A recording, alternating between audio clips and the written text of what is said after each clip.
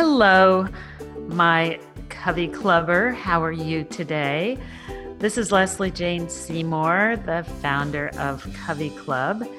And wow, I am so excited that I have Shaillee Chopra to speak to us today. She was so honest, unexpectedly honest. I just found out that it was not a planned presentation. When we were at a global Women for Wellness event, she got up to speak. I was the MC in Philadelphia for my friend Mim Sempt. And Shaillee, this gorgeous Indian woman, just stunning, got up to speak. And she said, I'm going to throw away the speech I had and I'm just going to talk from the heart. And she talked about finding out after 20 years of being this high-flying corporate executive in the health and wellness area of corporations, and she's also a tech person, discovering that she had bipolar disorder and how it came about and how she dealt with it. And she just stunned us. I literally turned to my friend Mim and said, was she going to speak about this? And Mim said, no, that was not part of the plan. But she has since come out and talked about the importance of bringing your whole self to whatever you do for work. And what I love about this conversation that you're about to hear is that, she was a super overachiever, in the C-suite, money, acclaim, family. She had it all. And when she would have a day off, she was, cleaning the closets and cleaning the garage. Does that sound familiar to you? But she was killing herself with perfection and not really dealing with her inner voices.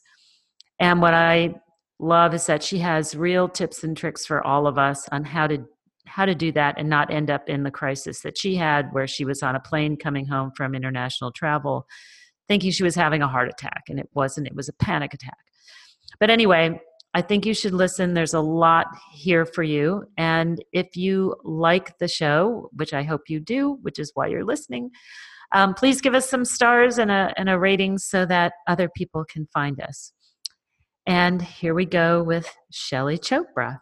So good morning, Shaillee. How are you? So glad you could join us. I'm doing great, Leslie. Thank you for having me on, and what a joy to talk to you again and collaborate with you. I'm excited. Thank you. Yes, and I really can't wait for you to tell my listeners your story to reinvention. Very unusual, and just such a moving, wonderful story. So let's start with, before your reinvention, who were you?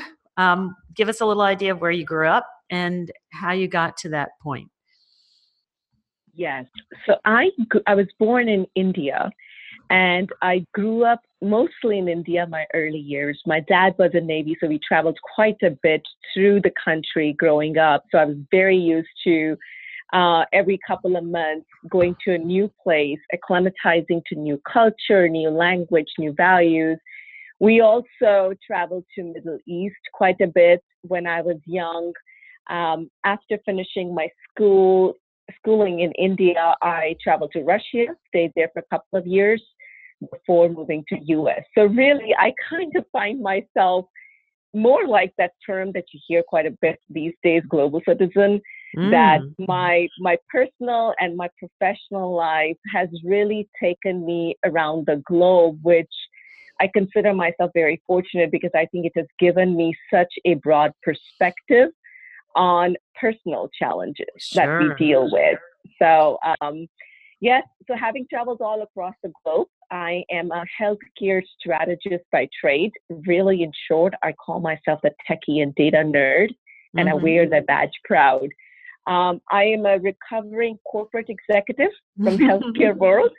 I spent about 20 plus years in the operational world of healthcare with big fancy titles, large portfolios, being a type A overachiever, climbing the corporate ladder and achieving all big goals that I set for myself until I came smack, facing sort of my own inner voice for a change. So that's sort of what brought me to that moment.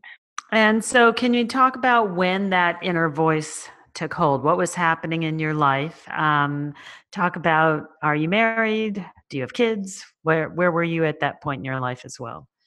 Yes, yes. So married about 20 plus years to my Great. darling husband, and have Okay. two beautiful rambunctious boys who keep me Okay. on my toes all the time Okay. and give me all the grades that I have. So, while the career path is flying high, much like probably, most folks, life is also moving at a fast pace.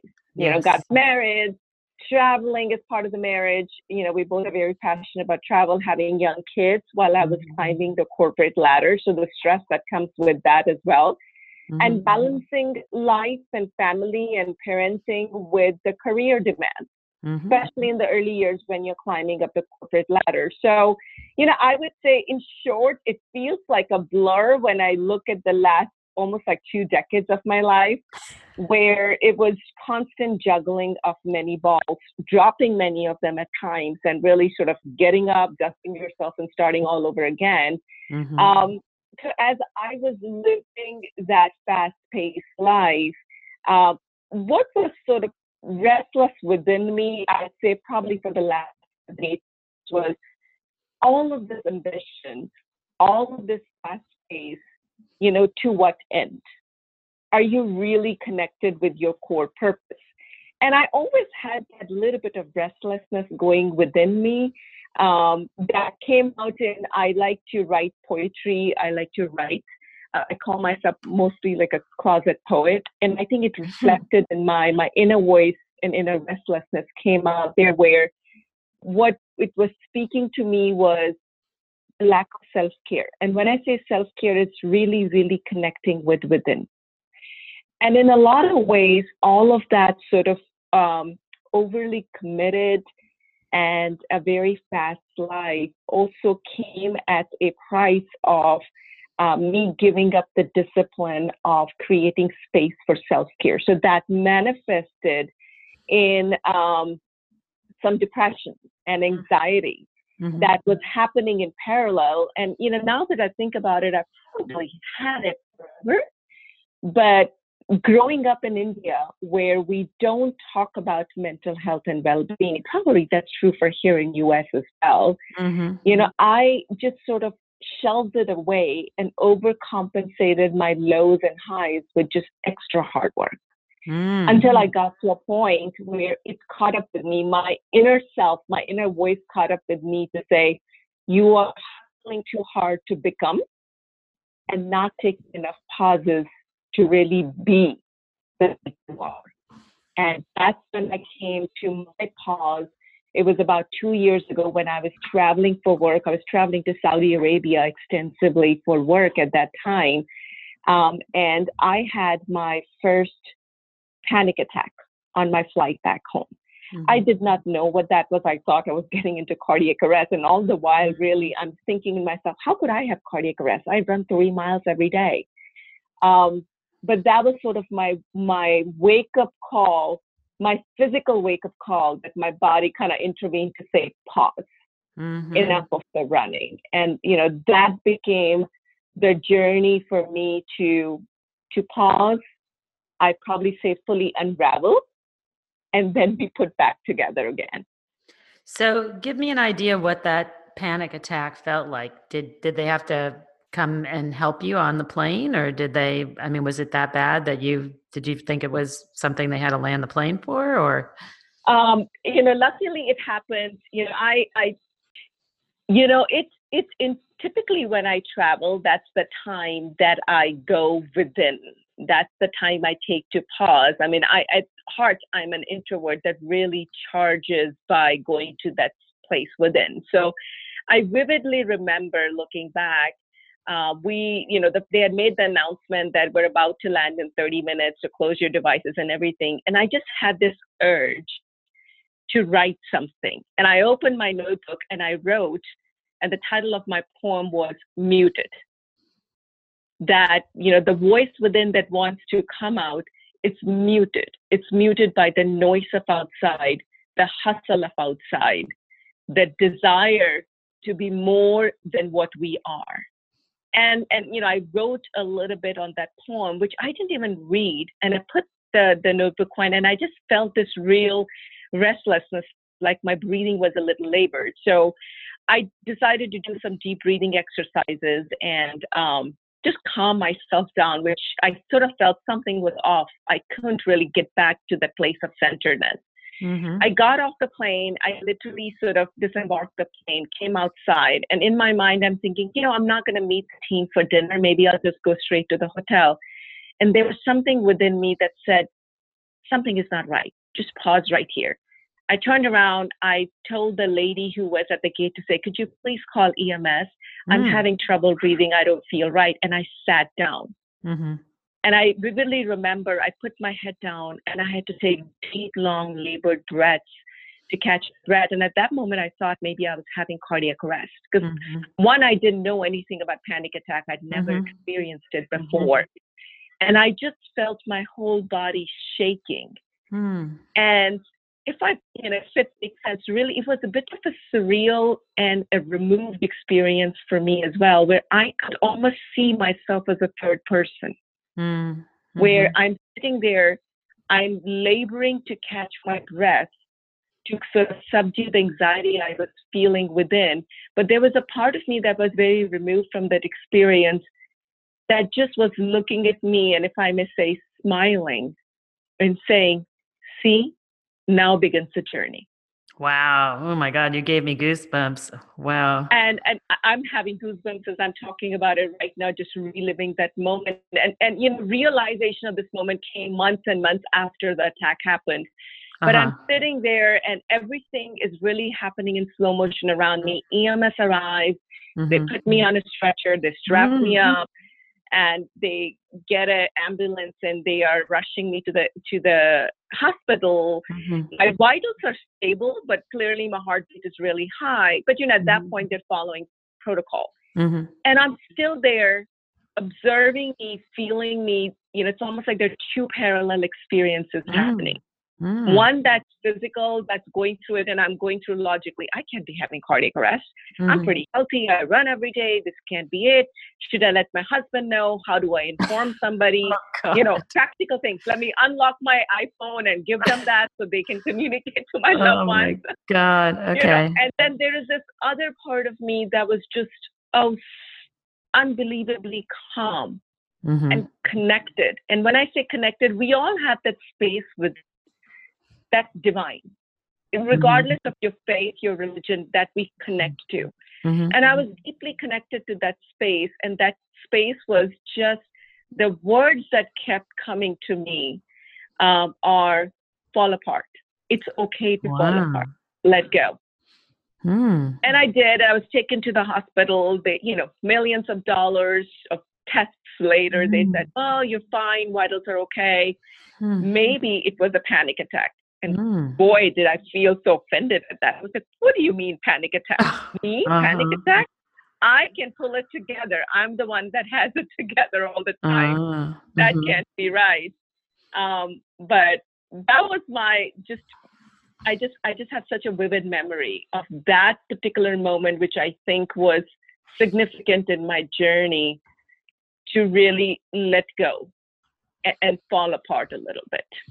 And when you fell apart, what was that? What did that entail? Did you have to leave work? I did. I came home. Yes, all of it, Leslie, all of it. All of the things that I thought I am too cool, too strong, too successful, too put together to ever need all of that. I came home, decided to take a couple of days off of work, followed up with my PCP because that's a protocol. And, they're like, well, it probably could be panic attack. There's a lot going on at work. I was doing a lot of international and national travel as well. So I knew I was pushing my boundaries on physical rest. So, I thought, okay, maybe a couple of days at home and I will be put back together. And funny enough, in my mind, I said, while I'm at home, I'm going to catch up with kids, clean the closet, get the garage cleaned up. And then I said, God. can you tell my pattern of Oh my overachieving? God. Oh Um, my God. I said, I'm going to be back to work. 3 days go by, and I just have this nagging feeling, no, girl, you are not put back together again. Mm-hmm. And I remember I went back after 3 days to my PCP to kind of get a letter of quote unquote release so I can go back to work. Mm-hmm. And there was something within me, Leslie, that took over. And I literally sat down and I said, you're talking about anxiety. I have never talked to anybody about this, but I've dealt with depression all my life. Mm-hmm. The first time I came across depression, I was 3 years old. Wow. I didn't even know what that means. My father had it. Mm. Neither did he know he meant, because, this is the time I grew up in India where mental health, there was no lack of awareness. And if there was awareness, there's a big stigma and taboo around it. We don't talk about it. But I knew something was not right. I instinctively knew that when he was having his, what we called mood swing, his lows, he wasn't choosing to be that way. He just was. I knew it in my being, even when I was 3 years old. But at 42, all that memory came back to me, and I shared that with her. And it was a very deeply vulnerable moment for me, opening up to that. She recommended from there, don't go back to work. Let's go and let's get you through some tests. And at that moment, I decided, let's just go with it and see what comes out. Because a big part of that was denial as well, right? I knew there was something that I was carrying within, and I overcompensated for that in my life through my ambitions, through my achievements, through my hard work, because I didn't want to face that there was this that I considered imperfection about me, which was mental well-being. And so I spent 4 decades of my life, more than that, running away from it and covering it up. Wow. So I went through batteries of tests, and the fact that I can swing, I can be on the spectrum of depression, and I can experience anxiety, which was now sort of proven clinical episode with the panic attack, immediately by the books throws me on the spectrum of bipolar disorder. I was diagnosed with, on a very low end of the spectrum, on bipolar II, which is a milder form of bipolar disorder. And all that really means in layman terms is I can experience both depression and anxiety. Wonderful. And, I got that diagnosis, and you would think that should be a very empowering moment. Now I have clarity. Now I can beat it, take care of it, given the type A I am. It broke me. It broke me completely, because what that brought me face to face with is the deep-seated stigma and shame I harbored about mental illness that even I wasn't aware of myself. So that was the beginning of my falling apart. And I took 6 months off of work, which is probably the longest I have in my adult life, to really face it and deal with it and come on the other side of it. And what did you do to get through that? Was it therapy? Was it physical stuff? Did you go away somewhere? Did you go on medication? How did you handle? Well, first I spent about 6 weeks moping about it, really being in a dark place. I was afraid. I was ashamed, even though today I can say why I was ashamed. But you know what? When you're feeling the darkness, the feelings of inadequacy, of shame, of despair, like deep dark, where despair is actually a physical feeling. All of that is real for you. I even had a moment where there was a part of me that felt I didn't want to go on. Because I could not see myself whole again. Yet there was, thankfully, the other part of me that was pragmatic to say, okay, you are feeling that darkness. You are not that darkness. I could remove myself. But I did go to that depth of despair. So about 6 weeks into moping, my husband and a very good friend of mine brought over 2 bottles of wine. And we finished the 2 bottles and maybe one more. And they literally physically boink me on my head and say, okay, are you done moping? So you're bipolar. Yeah. You are not bipolar. You have bipolar. Now, what the heck are you going to do about it?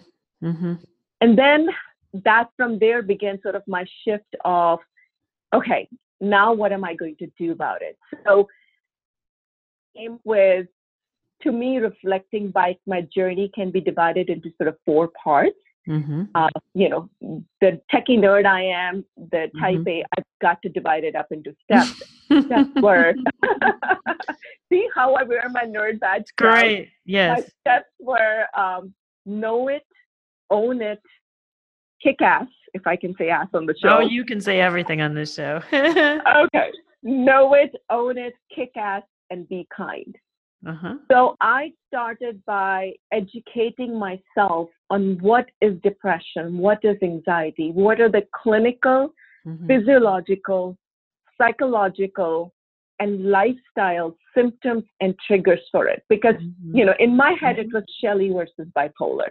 So I was going to know my opponent, what am I dealing with? And that was a big part of my journey, because educating myself, and I reached out to local resources. For example, there are chapters of NAMI, National Institute of Mental Illness, that the chapters are in most cities within US. They have a lot of resources, online and group resources, where you can go talk about it, you can learn about it. And, you know, this is the right information versus Googling, and there you find, you know, a lot of information that's not true as well. And so I started to educate. And it's called National, just give me that again so we have it so people can find it. National Association. NAMI, National Institute of Mental Illness. National. NAMI.org. You can Google it and you'll be able to find local resources associated with NAMI. They are in most major cities. Okay. I also reached out after, you know, I went ahead and reached out to a psychotherapist, psychologist, and a psychotherapist first, because I was going to approach it from a clinical perspective as well as psychological perspective. I did therapy for 6 months, which I'd never done before. Growing up in South Asian community, I don't know why, but we consider therapy as a sign of weakness. It's so ridiculous. Ridiculous. Ridiculous. I think it's easier to run away from your problems than it is to get to know them and deal with them. I think a lot of people are confused about that. I'm a 25-year veteran of therapy, so I totally believe in it. Oh my God. I'm a big believer in therapy right now. And you know what else we cover it with, Leslie, when all fails? When we have no excuses, we cover it by prayer.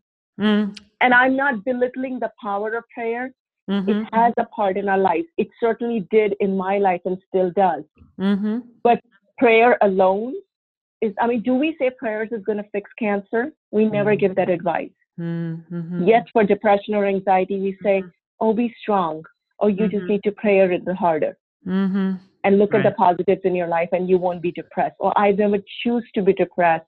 I am depressed. There's a clinical reason. So I have to get to know what this illness is about, because it is a clinical illness. It is a physical illness. Then I progressed to owning it, which was a big part of embracing myself, starting to see myself as whole again. It is not my imperfection. It is just a part of me. I am not bipolar. I have bipolar. Some of these subtle shifts were also very profound shifts for me. In seeing myself capable again, in sort of gathering myself together and willing to show up in life again, show up in my relationships again. And I started by showing up, let me show up back again in my personal relationships first. I still could not find a path. I was very afraid in my professional world that I am going to be, I'm going to be perceived as incapable. Because I was seeing myself incapable. That was the first barrier I had to overcome. So I owned it.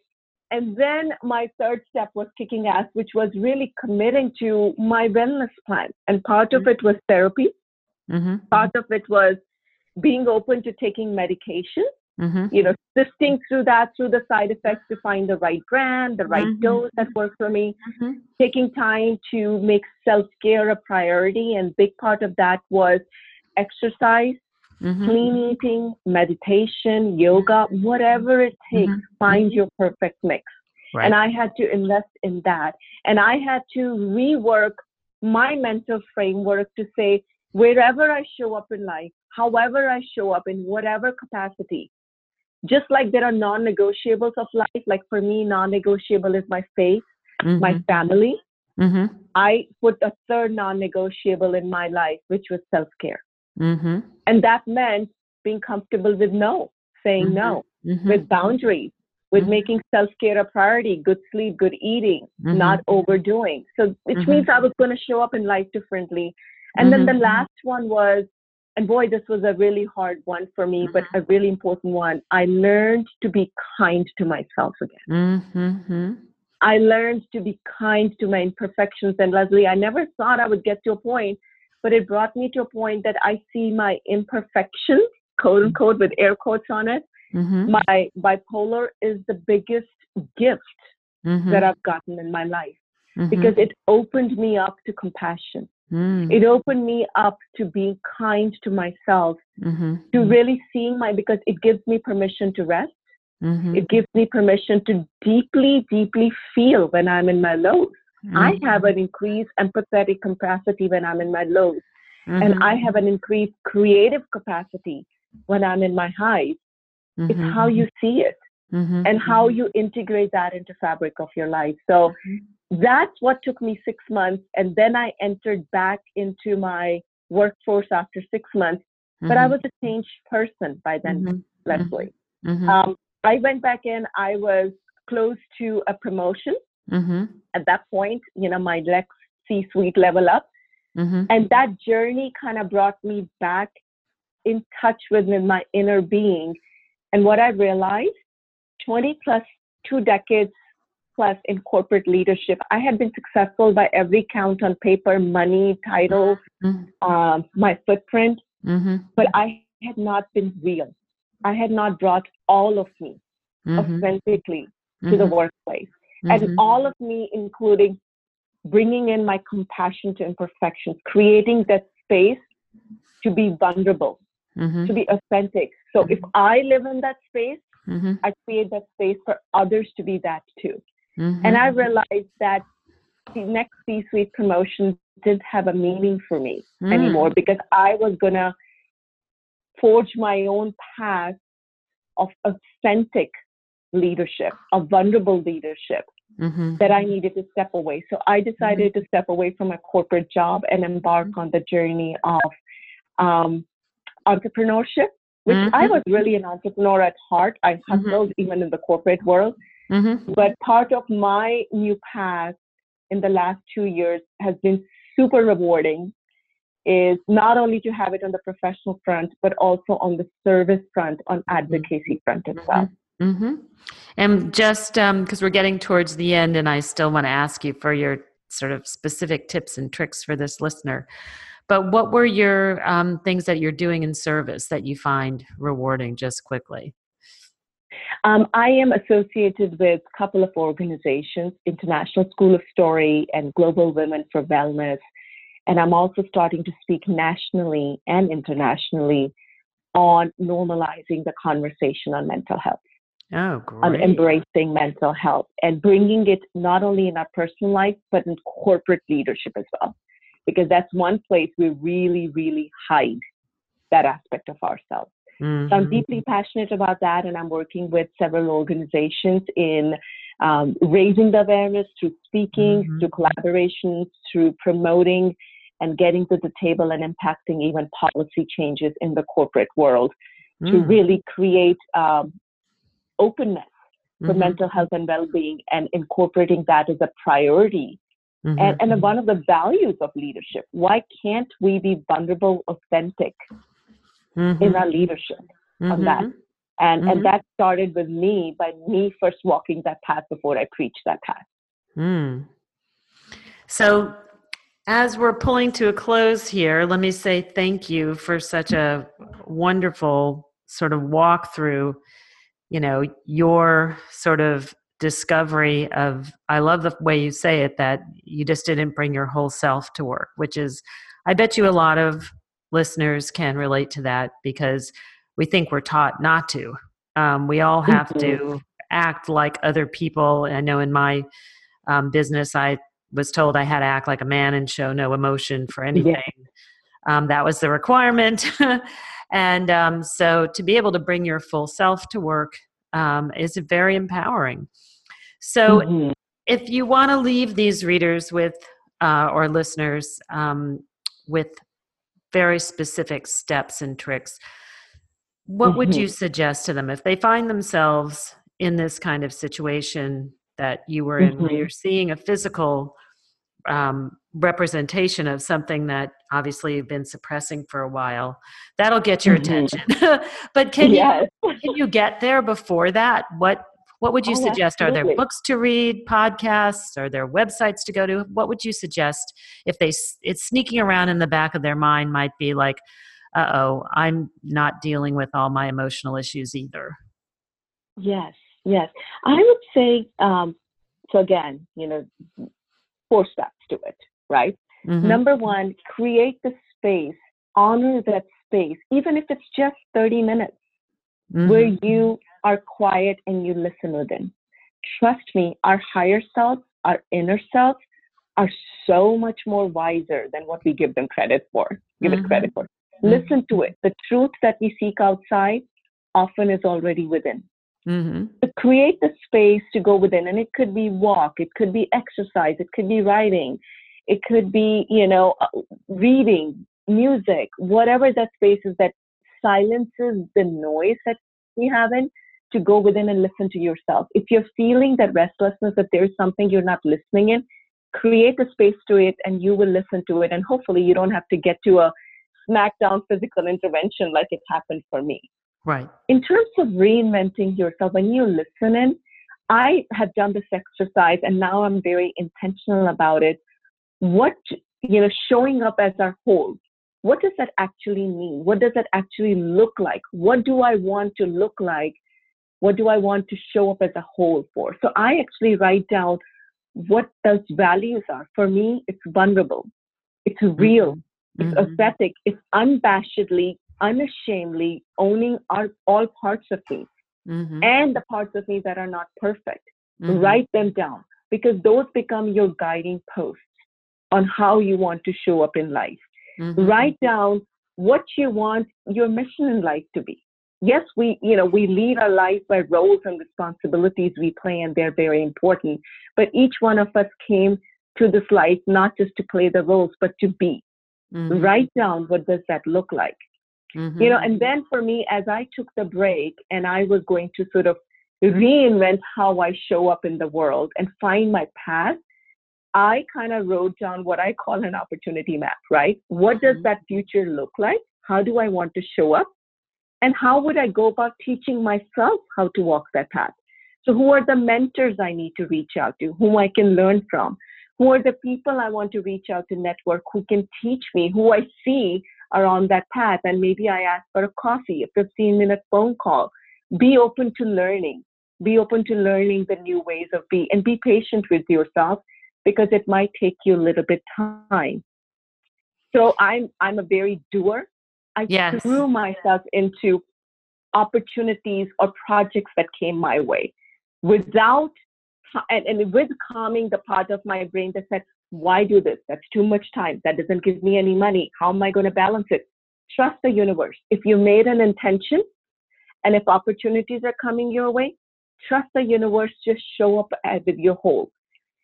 You might not realize what you need to learn until you go through that experience. So trust the universe on that and just show up as a whole. So I had my opportunity map and I committed myself to showing up as a whole in whatever opportunities came my way. And then really be unafraid of failure, of making a fool of yourself while you're reinventing yourself. It's okay not to know. It's okay just to know this is where you want to be and you're going to try.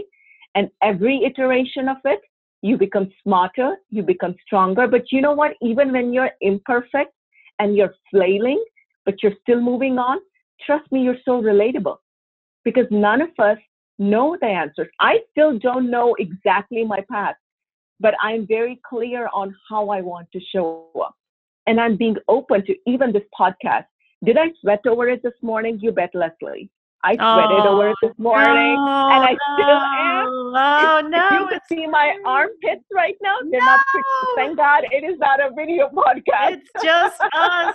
Oh my goodness. Oh well, you are. But I showed up. Wonderful. I said I'm just gonna bring in my whole and my heart because as I'm talking to you guys, I am reliving it, and trust me, it heals me and it empowers me owning my own story.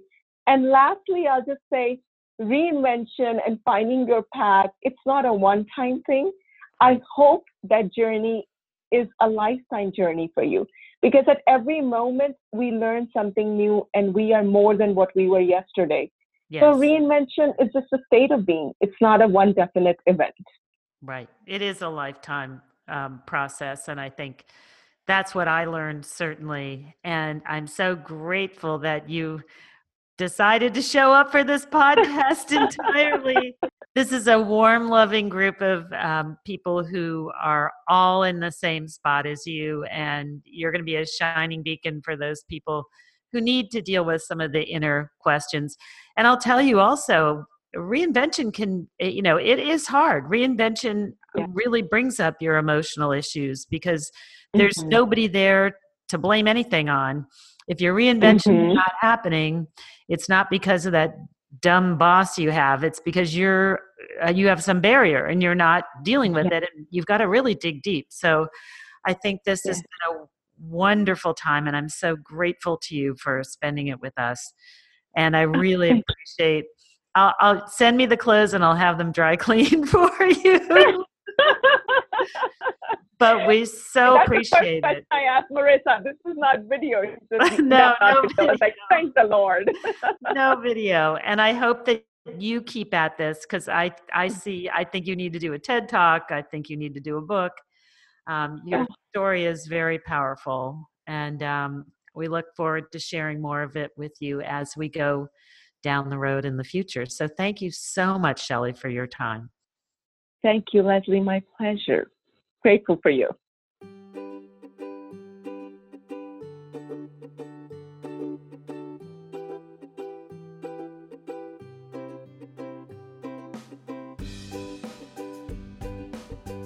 So I hope you really enjoyed that conversation with Shaillee Chopra. I think she's quite amazing. I know that she blew me away when I met her, and I hope that you'll follow her online. I'm trying to get her to write a book and do a TED Talk. I think her story is very powerful, especially in a world where we're all afraid to talk about any kind of mental illness, even though for many people it doesn't impact how they present to the world. It's just part of us and how we deal with the world. And as my old very first therapist used to say, scratch the surface of anybody and you're going to find something. Nobody gets out unscathed. And so it's time that we all talk about our issues. And I think she's a wonderful example of that. And if you enjoyed Reinvent Yourself, I hope that you will give us a few stars and a good rating and maybe share the podcast with a friend or two. That is the only way that we get out there and more people hear about us. And also, if you know of anybody who should be on the podcast, who has a great reinvention story to tell, I hope that you will send their name to us. You can write to Leslie, Lesley, at coveyclub.com, and I will follow up. So thank you so much for your time and for your listening. And here's till next time. Take care.